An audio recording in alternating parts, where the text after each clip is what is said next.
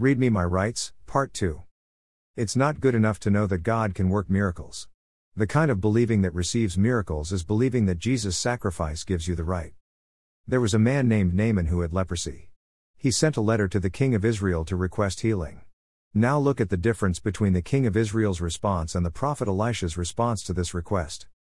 2 Kings 5:7-8, NKJV, and it happened, when the king of Israel read the letter, that he tore his clothes and said, Am I God, to kill and make alive, that this man sends a man to me to heal him of his leprosy? So it was, when Elisha the man of God heard that he sent to the king, saying, Why have you torn your clothes? Please let him come to me, and he shall know that there is a prophet in Israel. Pay close attention to this. When the king saw a man that needed healing, his response was, Am I God? You see, the king knew that God could heal Naaman, but did not see himself capable of utilizing that power whatsoever. He knew that God had power to heal, but in his mind, that had nothing to do with him. He didn't realize that Jesus gives people the right to access the power of God whenever they believe, Ephesians 1:19.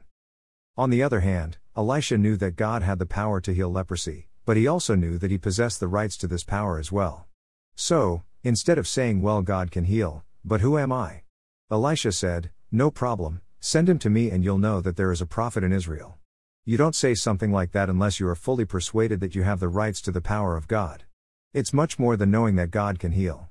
Elisha knew that he himself, through Jesus, had full rights to access God's power at all times. He understood that Jesus gave him the authority to receive the power of God.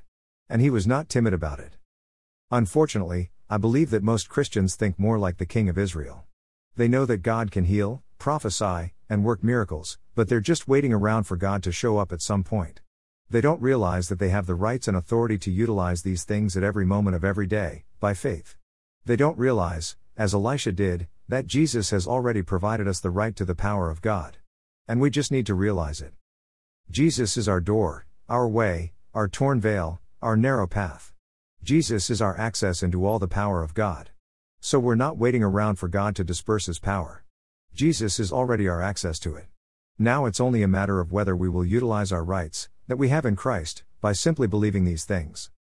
There is a difference between those who believe that God can, and those who believe that Jesus has given them the right. If you enjoyed this quick read, share it with someone else. More people need to understand this awesome truth.